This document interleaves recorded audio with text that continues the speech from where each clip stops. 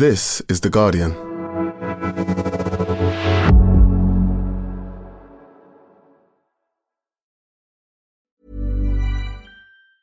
Tired of ads barging into your favorite news podcasts? Good news. Ad-free listening is available on Amazon Music for all the music plus top podcasts included with your Prime membership. Stay up to date on everything newsworthy by downloading the Amazon Music app for free or go to amazon.com/news ad free. That's amazon.com/news ad free to catch up on the latest episodes without the ads. Finding your perfect home was hard, but thanks to Burrow, furnishing it has never been easier.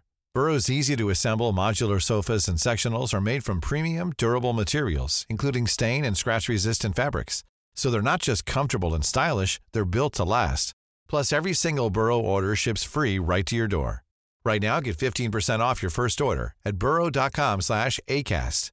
That's 15% off at burrow.com/ACAST.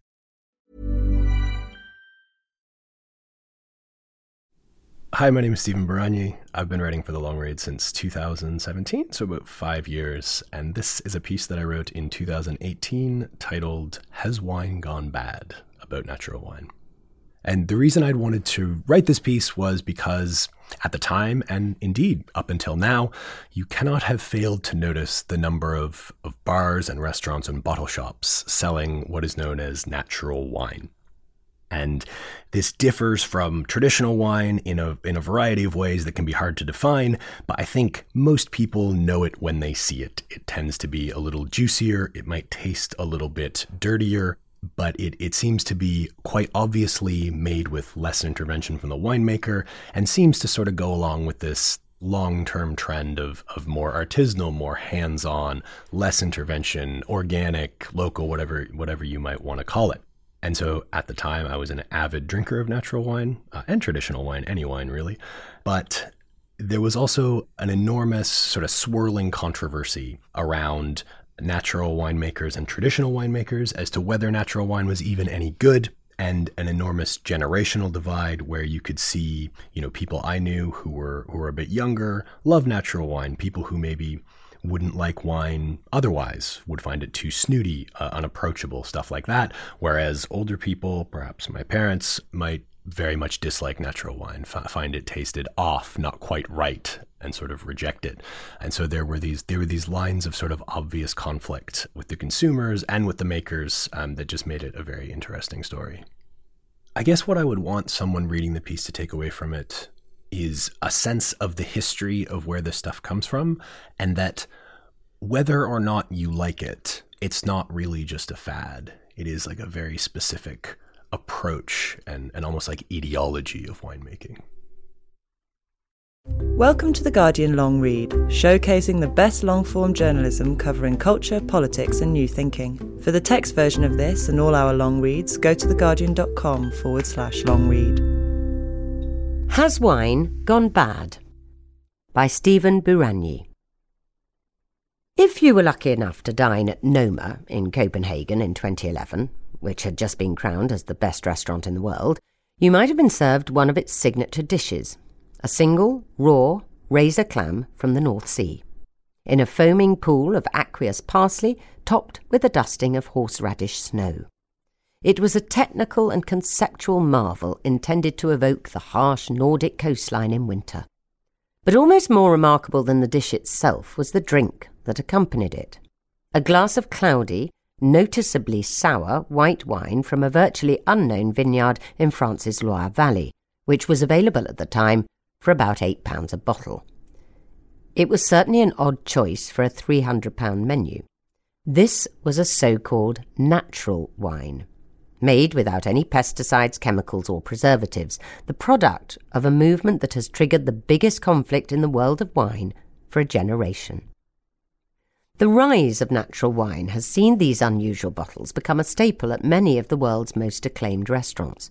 Noma, Mugaritz in San Sebastian, Hibiscus in London, championed by sommeliers who believe that traditional wines have become too processed and out of step with a food culture that prizes all things local. A recent study showed that 38% of wine lists in London now feature at least one organic, biodynamic or natural wine. The categories can overlap. more than 3 times as many as in 2016. Natural wines are in vogue, reported The Times last year. The weird and wonderful flavours will assault your senses with all sorts of wacky scents and quirky flavours. As natural wine has grown, it has made enemies. To its many detractors, it's a form of Luddism, a sort of viticultural anti-vax movement that lauds the cidery, vinegary faults that science has spent the past century painstakingly eradicating. According to this view, natural wine is a cult intent on rolling back progress in favour of wine best suited to the tastes of Roman peasants. The Spectator has likened it to flawed cider or rotten sherry, and The Observer to an acrid, grim burst of acid that makes you want to cry. Once you know what to look for, natural wines are easy to spot. They tend to be smellier, cloudier, juicier, more acidic, and generally truer to the actual taste of grape than traditional wines. In a way, they represent a return to the core elements that made human beings fall in love with wine when we first began making it around 6,000 years ago. Advocates of natural wine believe that nearly everything about the £130 billion modern wine industry, from the way it is made to the way critics police what counts as good or bad, is ethically, ecologically and aesthetically wrong. Their ambition is to strip away the artificial trappings that have developed in tandem with the industry's decades-long economic boom, and let wine be wine. But among wine critics, there is a deep suspicion that the natural wine movement is intent on tearing down the norms and hierarchies that they have dedicated their lives to upholding. The haziness of what actually counts as natural wine is particularly maddening to such traditionalists. There is no legal definition of natural wine, Michel Betaine, one of France's most influential wine critics, told me. It exists because it proclaims itself so. It is a fantasy of marginal producers. Robert Parker, perhaps the world's most powerful wine critic, has called natural wine an undefined scam. For natural wine enthusiasts, though, the lack of strict rules is part of its appeal. At a recent natural wine fair in London, I encountered winemakers who farmed by the phases of the moon and didn't own computers. One man foraged his grapes from wild vines in the mountains of Georgia. There was a couple who were reviving an old Spanish technique of placing the wine in great clear glass demijohns outside to capture sunlight. Others were aging their wines in handmade clay pots, buried underground to keep them cool, as their predecessors did in the days of ancient Rome.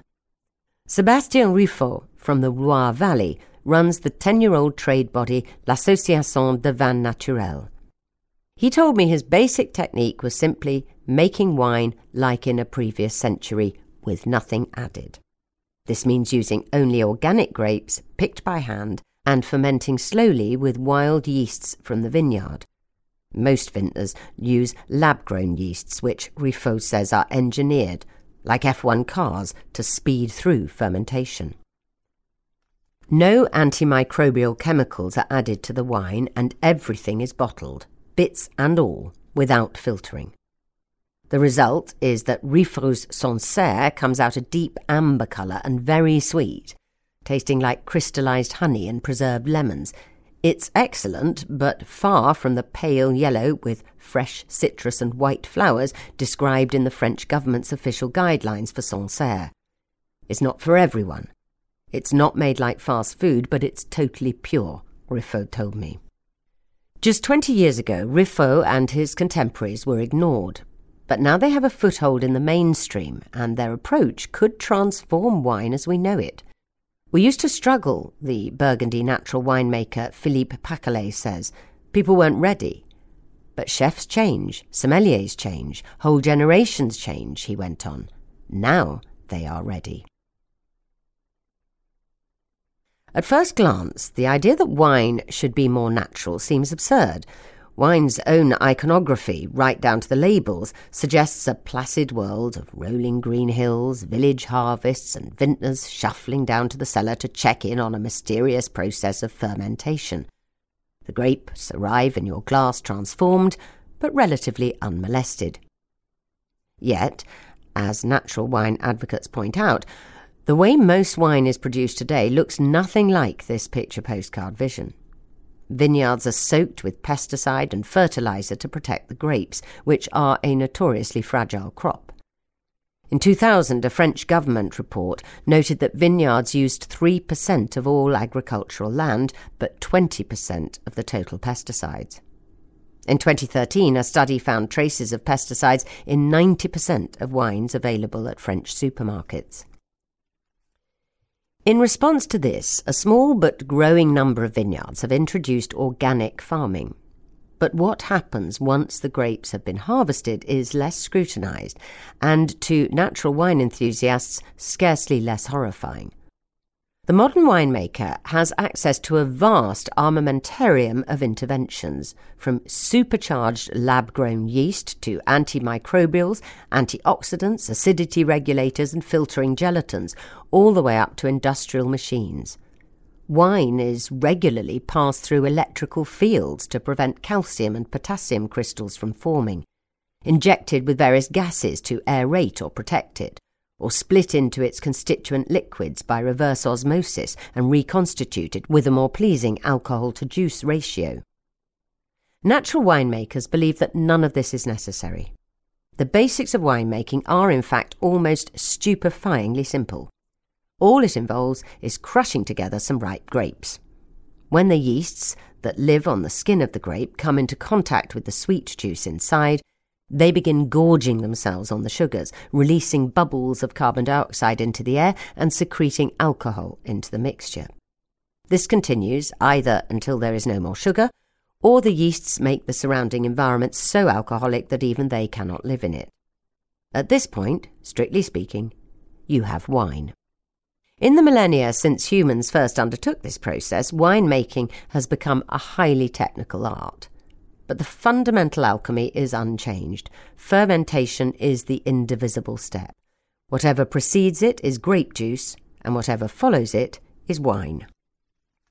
The yeasts are the key between the vines and the people, Pacolet told me in a reverent tone. You use the living system to express the information in the soil. If you use industrial techniques, even if it's a small operation, you're making an industrial product. Viewed in this quasi-spiritual way, the winemaker's job is to grow healthy grapes, tend to the fermentation, and intervene as little as possible. In practice, this means going without the methods that have given modern winemakers so much control over their product. Even more radically, it means jettisoning the expectations of mainstream wine culture, which dictates that wine from a certain place should always taste a certain way, and that a winemaker works like a conductor, intervening to turn up or tamp down the various elements of the wine until it plays the tune the audience expects. It is important a Sancerre tastes like a Sancerre.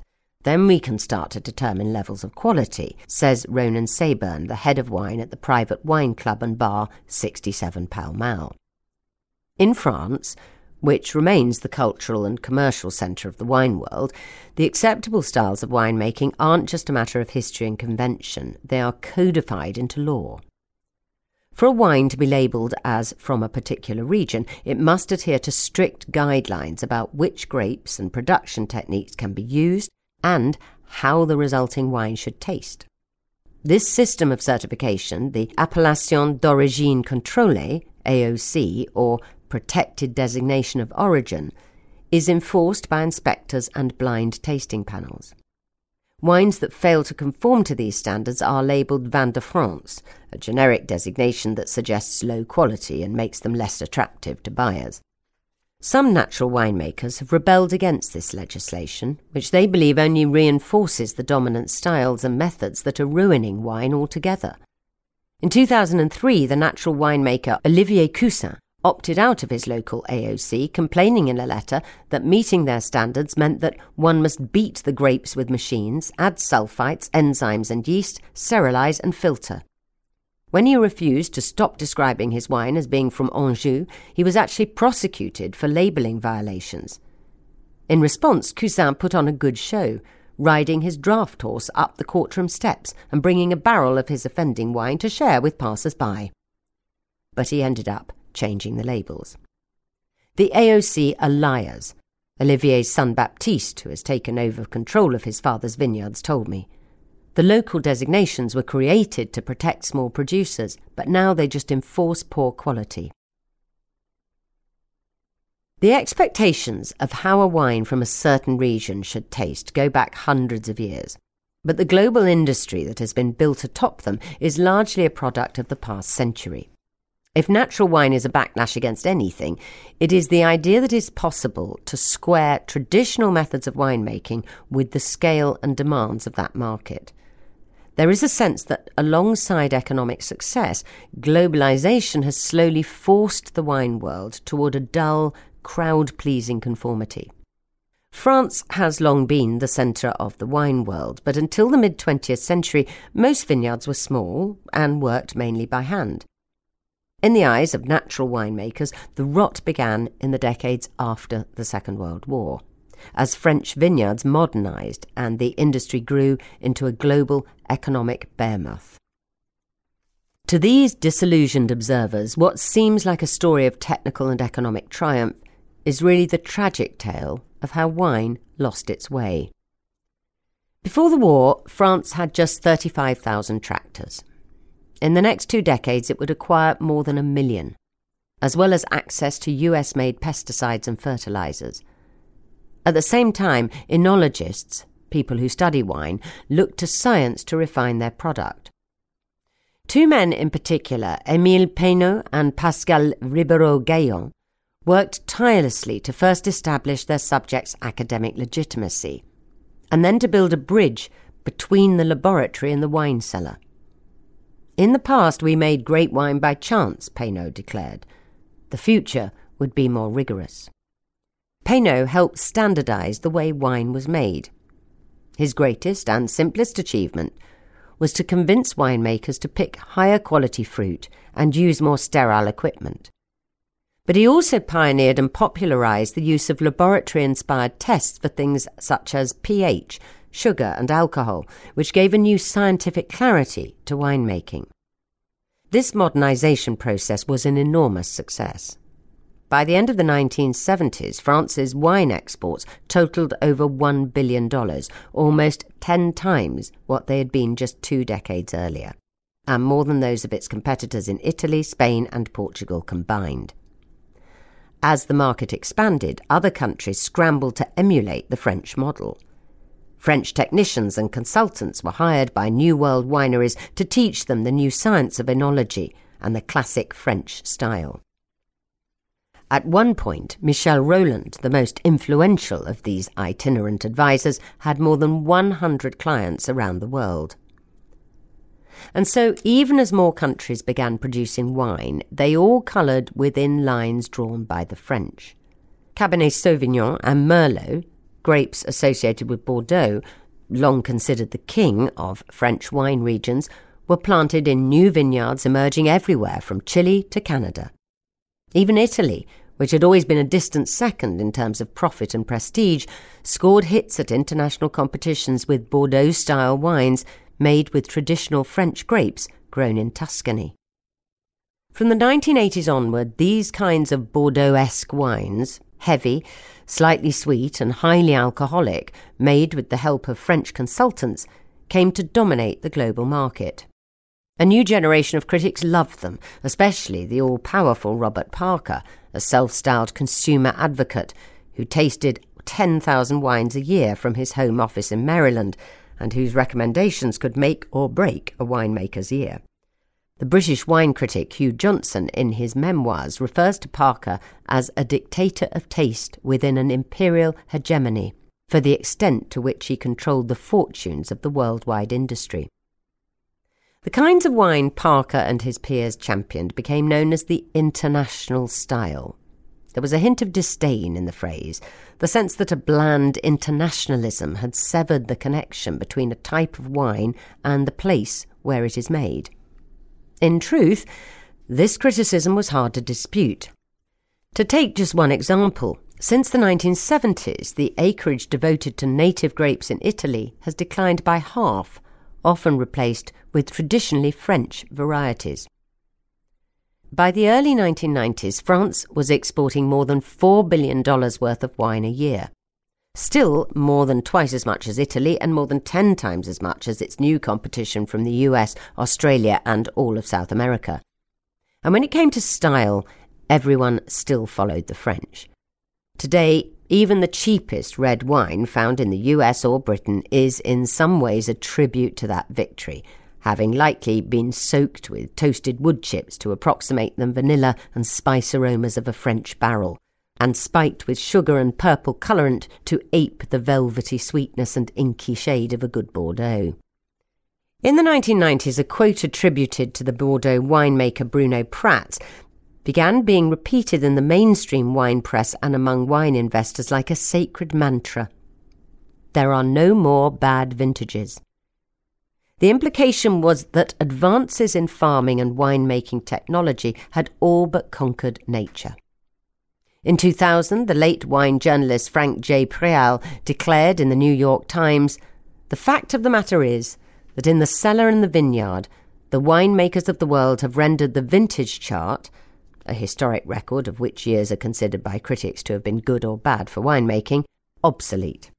Just as the end of the Cold War led some to declare the end of history a decade earlier, it seemed that mankind had arrived at the end of wine. There was nothing to do but accept the new reality. Thank you for listening to The Guardian Long Read. We'll be back after this. This is The Guardian.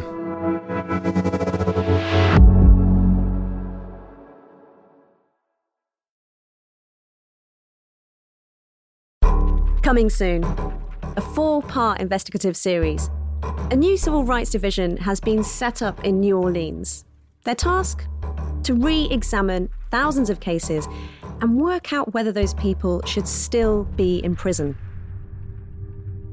This 6-month investigation takes you into the heart of the Deep South and asks, is it possible to right the wrongs of the past? Listen to The Division New Orleans from this Friday, 6th of May, and across the weekend on Today in Focus. This is The Guardian.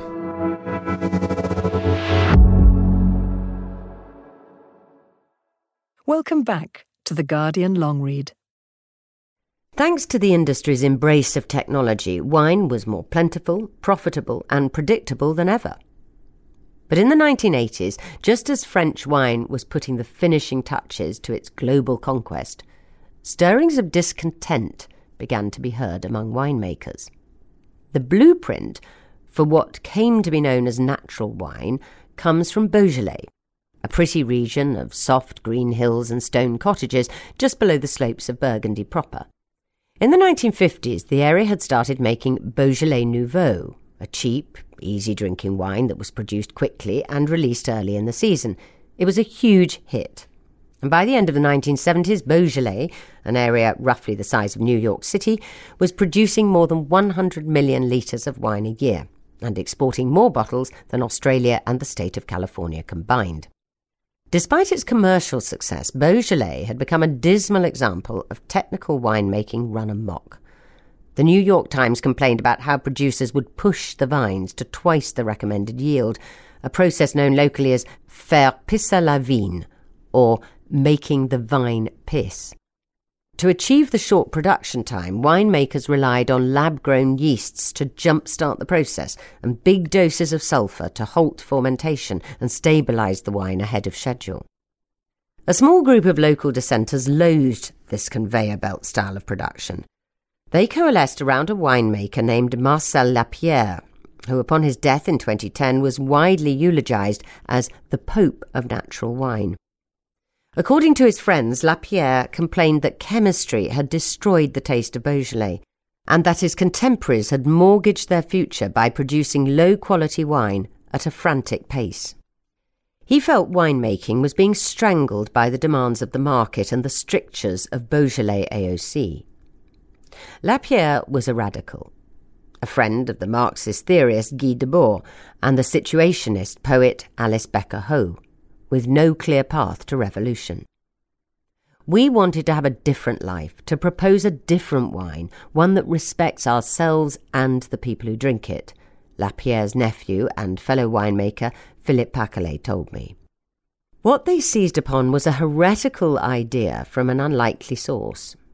In 1980, Lapierre met Jules Chauvet, a tweedy local wine merchant, then in his 70s, who'd been making small amounts of wine without additives for years. Chauvet, who had trained as a chemist and published widely on fermentation, believed that a healthy, diverse wild yeast from the same vineyard as the grapes produced the most complex, desirable bouquets in a wine. Sulfur dioxide is a potent antimicrobial, and Chauvet wrote that he considered it and other additives poison that restricted his beloved yeasts. Chauvet's rules for winemaking followed from his obsession with fermentation and eliminating chemicals. The grapes had to be healthy and pesticide-free to cultivate the wild yeast. The winemaking had to be slow and extremely careful, as without preservatives, any bit of rotten fruit or unclean equipment could wreck the whole process. He gave us these rules and the scientific background, Paquelet told me, describing Chauvet's techniques as the foundation of natural wine. It is difficult to overstate how ridiculous all this seemed at the time. In the 1980s, making wine without sulphur was like climbing a mountain without ropes. The French government had promoted and regulated its use since the 19th century, and modern enologists thought it impossible to make wine without it. Sulphur offered control over fermentation and protected from bacterial spoilage. It was a panacea, the wine world's equivalent of penicillin. The odds of making decent wine without any sulphur seemed slim, but Lapierre and his friends persisted. Lapierre's diaries recount bad harvests, temperamental yeasts causing entire vintages to go milky and sour, and nearly 15 years of experimentation, during which time Chauvet died in 1989, before he was consistently making good, low-intervention wine around 1992. Having proved that they could do the impossible, Lapierre and his friends achieved a strange success. A bit like a band that sustains a vital sound totally outside the geographic and cultural mainstream. Locally, they were seen as eccentrics. The wine journalist Tim Atkin once wrote in the food magazine Saveur that there was a lot of behind-the-hand sniggering from their neighbours. But Lapierre's band of natural winemakers cultivated a small, dedicated following in Paris and abroad who were willing to evangelise for them. When I tasted it in the 1990s, I almost levitated. My God, I thought, the spirit of Chauvet is still alive, the American wine importer Kermit Lynch told the magazine The Wine Spectator in 2010. The Japanese were also enthusiastic early converts. They were the first big customers, Olivier Cousin told me. They had good taste, and they paid well. Lapierre wasn't the only person to try making wine without sulphur. A number of isolated winemakers across France and Italy were experimenting in similar ways. But some combination of dedication, his personal skill as a winemaker, and the scientific imprimatur of Chauvet's process resonated. After years of toiling in obscurity, Lapierre's work was vindicated by the scores of other winemakers who used his prototype to form a loose movement, free themselves of convention, and become the barbarians at the gates of the wine world. In the 1990s, as the natural wine scene made its way beyond Beaujolais across France and Europe, it took on a gleefully anti-modern character. Many winemakers embraced hyper-localism, planting long out-of-fashion native grape varieties and adopting archaic production techniques. A group based in the Loire Valley pushed mysticism to the forefront through an interest in biodynamic agriculture, invented almost a century earlier by the Austrian occult philosopher Rudolf Steiner, he of the controversial schools. This involved promoting biodiversity in the vineyard, but also burying cow horns and entrails to form cosmic antennas in the soil, raying back whatever is life-giving and astral, according to Steiner. For a long time, natural wine seemed destined to remain a shaggy subgenre. But starting in the late 2000s, something changed, and natural wine began popping up on menus in Brooklyn, in East London, and in the hipper quarters of Copenhagen and Stockholm. This new type of wine fitted perfectly with a wider revolution in taste, as vague terms such as natural and artisanal became bywords for sophistication, and consumers found themselves wanting to dine at farm-to-table restaurants and furnish their homes with reclaimed wood and industrial fittings. What had once been the passion of a hardcore group of eccentric winemakers in eastern France had somehow become cool. London's wine cognoscenti started noticing the style around 2010 and didn't know what to make of it. We were scratching our heads because the definition was very vague. You could have a very good wine made in this way, then one which is just horrible, fizzing, bubbling and smelly, Ronan Sayburn of 67 Pall Mall told me. The wine press tended to describe natural wine as if it were a minefield with a few safe conventional choices among a field of explosively bad bottles. Don't make the mistake of thinking that just because a wine tastes different or unexpected, that also means that it's good. The Telegraph's wine critic Victoria Moore wrote in 2011 in an article titled "Be Wary at the Natural Wine Fair." David Harvey of the London importer Rayburn Fine Wines recalled that many wine professionals and writers pooh-poohed the whole thing early on. They assumed because they knew conventional wines, they knew it all. In early 2011, as the natural wine insurgency was growing, Sayburn invited Doug Regg of Les Caves de Pirenne, one of the largest natural wine importers in the UK, to give an account of the style to a coterie of the nation's wine elite at Vagabond, a small bar in West London. Among the 12 people attending there were Isa Ball, the sommelier of Heston Blumenthal's restaurant The Fat Duck, and Jancis Robinson, the Financial Times' wine critic who advises the Queen's cellars. The group included 8 of the world's 170 master sommeliers and 3 of its 289 masters of wine, graduates of gruelling professional programmes that can take decades to complete and produce the grand masters of the wine world. I sensed a lot of hostility in the room, Regg recalled. Robinson, the FT critic, characterised the mood as suspicious. Among the wines Regg presented, there were a few hits. A thin, fresh Jura Chardonnay by Jean-François Ganava was well received. Less so a tangy, peppery and slightly sweaty-tasting sulphur-free Gamay from the southeastern Loire, which more than one person noted reeked of VA, or volatile acidity, critical shorthand for a variety of acids that smell of vinegar. It wasn't Regg's most contentious tasting. I attended a lunch with him at the London restaurant Galvin that winter, where we got cloudy bottles that smelled like the arse end of a farmyard, Jay Rayner, the Observer's restaurant critic, told me. But the sceptic's main misgivings, that natural wines were hugely inconsistent, difficult to define and failed to line up with traditional styles, remained. I feel like I left none the wiser, Sayburn said. Some were good, some were horrible. There was also a feeling among attendees that, like the paleo diet or probiotics, natural wine was at best a trend and at worst a cult, one whose supporters were prone to feverish evangelism. Regg himself, a true believer, was not best suited to convincing them otherwise. Talking natural wine with Doug is like talking to a Mormon about God, one of the attendees told me. 2 others compared natural wine to the Emperor's new clothes. Yet the very complaints critics level at natural wine are the same things that now ensure its success. In 2007, University of Toronto sociologists Jose Johnson and Xion Beaumont published a landmark paper arguing that as the influence of French haute cuisine declined through the 20th century, a more pragmatic, egalitarian, American-rooted tradition arose. Analysing thousands of press articles, they showed that the qualities of authenticity, including geographic specificity, simplicity and personal connection, dominated contemporary food writing.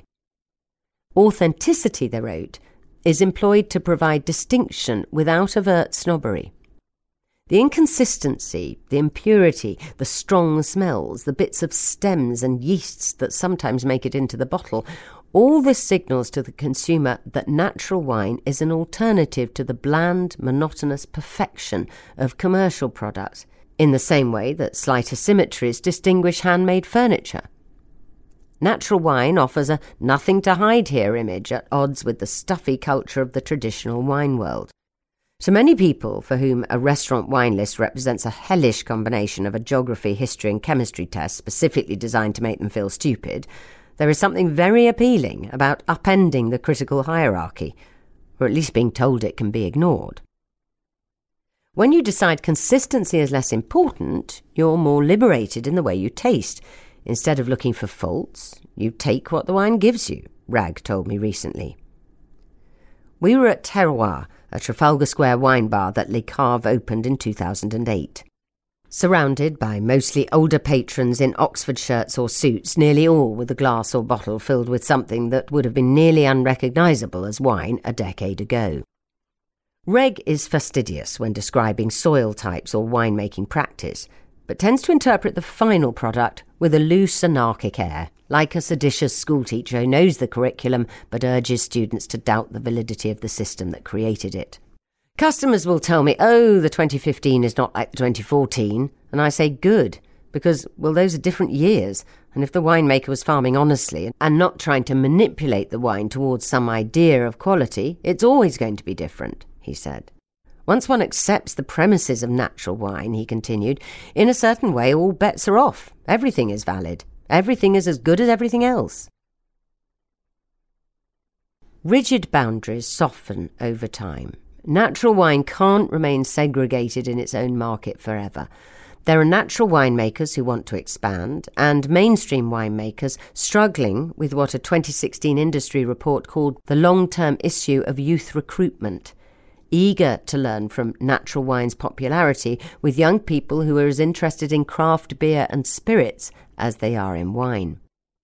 Isabelle Legoron, an influential sommelier and writer, told me her vision for the future of natural wine was to move away from this image of beatniks in sandals who have no idea what they're doing. She would like more transparency and clearer standards about what actually goes in the product, something she thinks favours natural wine's chemical-free process. She also wants to cut out bottles with naked lady pictures, an unfortunate hangover from the scene's crusty boys' club days. When I spoke to Jay Rayner, no natural wine fan to put it mildly, he drew a parallel between natural wine and the success of the organic food movement.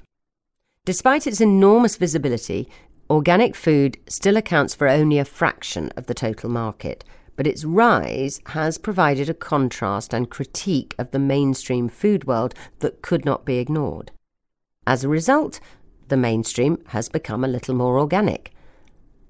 I caught a glimpse of this process late last year at Chateau Parma, one of the world's most prestigious wineries. While natural winemakers often tend toward lighter, brighter wines for immediate drinking, Chateau Parma makes dense, highly concentrated wines that won't age into their full potential for decades. It is wine for the yacht, the private jet, and the futures market. Yet in a sign of how natural wine's thinking is infiltrating the highest levels of the industry, Chateau Parma's CEO, Thomas Duroux, has converted their estate, which is in Bordeaux, to biodynamic agriculture. This involves eliminating chemical fertilizers and pesticides and applying Steiner's theories of biodiversity and herbal treatments in their place. In 2014, Duroux declared that in 10 years all the serious classified growths in Bordeaux will go this way. When I visited, rather than the usual stark sight of thousands of vines in bare soil, there were rows of grapes boasting a healthy-looking blanket of leafy greens. Cows provided abundant natural fertilizer, and sheep for grazing between the vines waited in a nearby barn. Sabrina Pernay, the head winemaker, assured me that the conversion wasn't just marketing. Consumers want to drink more natural products, but it's not just a trend. There's no future in killing the earth, she said. For the past few years, Chateau Parma has also been experimenting with lowering the sulphur content in their wines. The first time Thomas and I tried our wine without sulphur, it was incredible, Pernay said. It was so open, so expressive. Sulphur makes wine very closed. If this seems like the familiar story of the market absorbing criticisms and turning them into new ways of making money, it's worth noting that some core elements of natural wine are likely to defy attempts at scaling up. Everyone at Palmer is quick to point out they aren't going fully natural, just dialing back their additives as much as possible. "We can't make wine totally without sulphur. I don't want fizziness, I want it clean," said Giroux. And with 10,000 cases retailing at more than £2,000 each, unlike small-scale natural wine producers, they can't afford mistakes. "This is a problem for the big estates," said Cyril Dubry, a winemaker in the village of Martillac, about 50 kilometres south of Chateau Palmer. "You need to be okay with losing some barrels, or to simply accept the wine you made. Dubry's wine is fresh and very acidic, with a slight dusty earthiness, a long way from the density and power of the Chateau Palmer wines. But it is very good, and true to his DIY operation." Dubry's small vineyard butts up against the basketball nets and swimming pools of his neighbours' yards. "You should be free in your head and heart," he said with a calm satisfaction. He comes from a mainstream winemaking family and studied enology nearby. He's never regretted breaking with that tradition. "I'm proud of the wine that comes from this place. There is nothing added. The wine is free." For more Guardian long reads in text and a selection in audio, go to theguardian.com/long read or find us on SoundCloud at SoundCloud/The Guardian Long Read.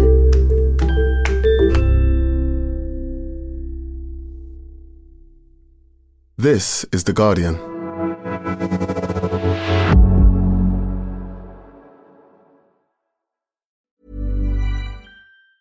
Tired of ads barging into your favorite news podcasts?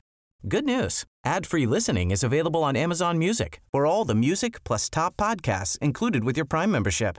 Stay up to date on everything newsworthy by downloading the Amazon Music app for free or go to amazon.com/news ad free.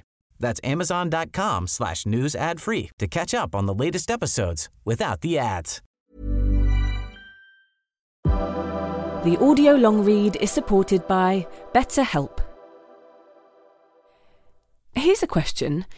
If you had an extra hour in your day, what would you do with it? Watch TV? Read a book? Meet up with a friend? Maybe a little nap? A lot of us spend our lives wishing we had more time. But for what?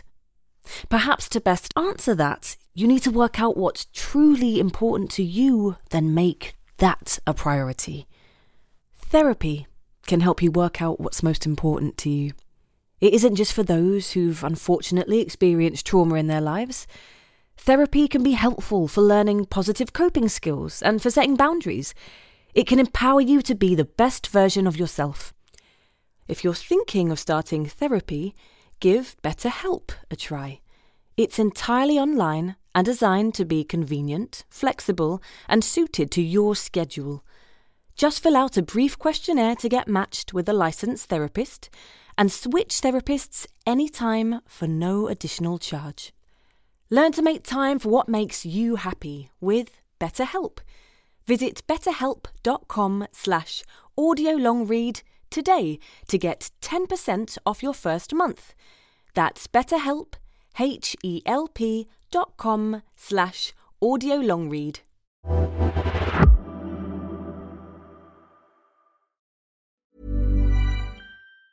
Tired of ads barging into your favorite news podcasts? Good news. Ad-free listening is available on Amazon Music for all the music plus top podcasts included with your Prime membership. Stay up to date on everything newsworthy by downloading the Amazon Music app for free or go to amazon.com/news ad free. That's amazon.com/news ad free to catch up on the latest episodes without the ads. Join us today during the Jeep Celebration event. Right now, get 20% below MSRP for an average of $15,178 under MSRP on the purchase of a 2023 Jeep Grand Cherokee Overland 4xe or Summit 4xe. Not compatible with lease offers or with any other consumer incentive offers. $15,178 average based on 20% below average MSRP from all 2023 Grand Cherokee Overland 4xe and Summit 4xe models in dealer stock. Residency restrictions apply. Take retail delivery from dealer stock by 4/1. Jeep is a registered trademark.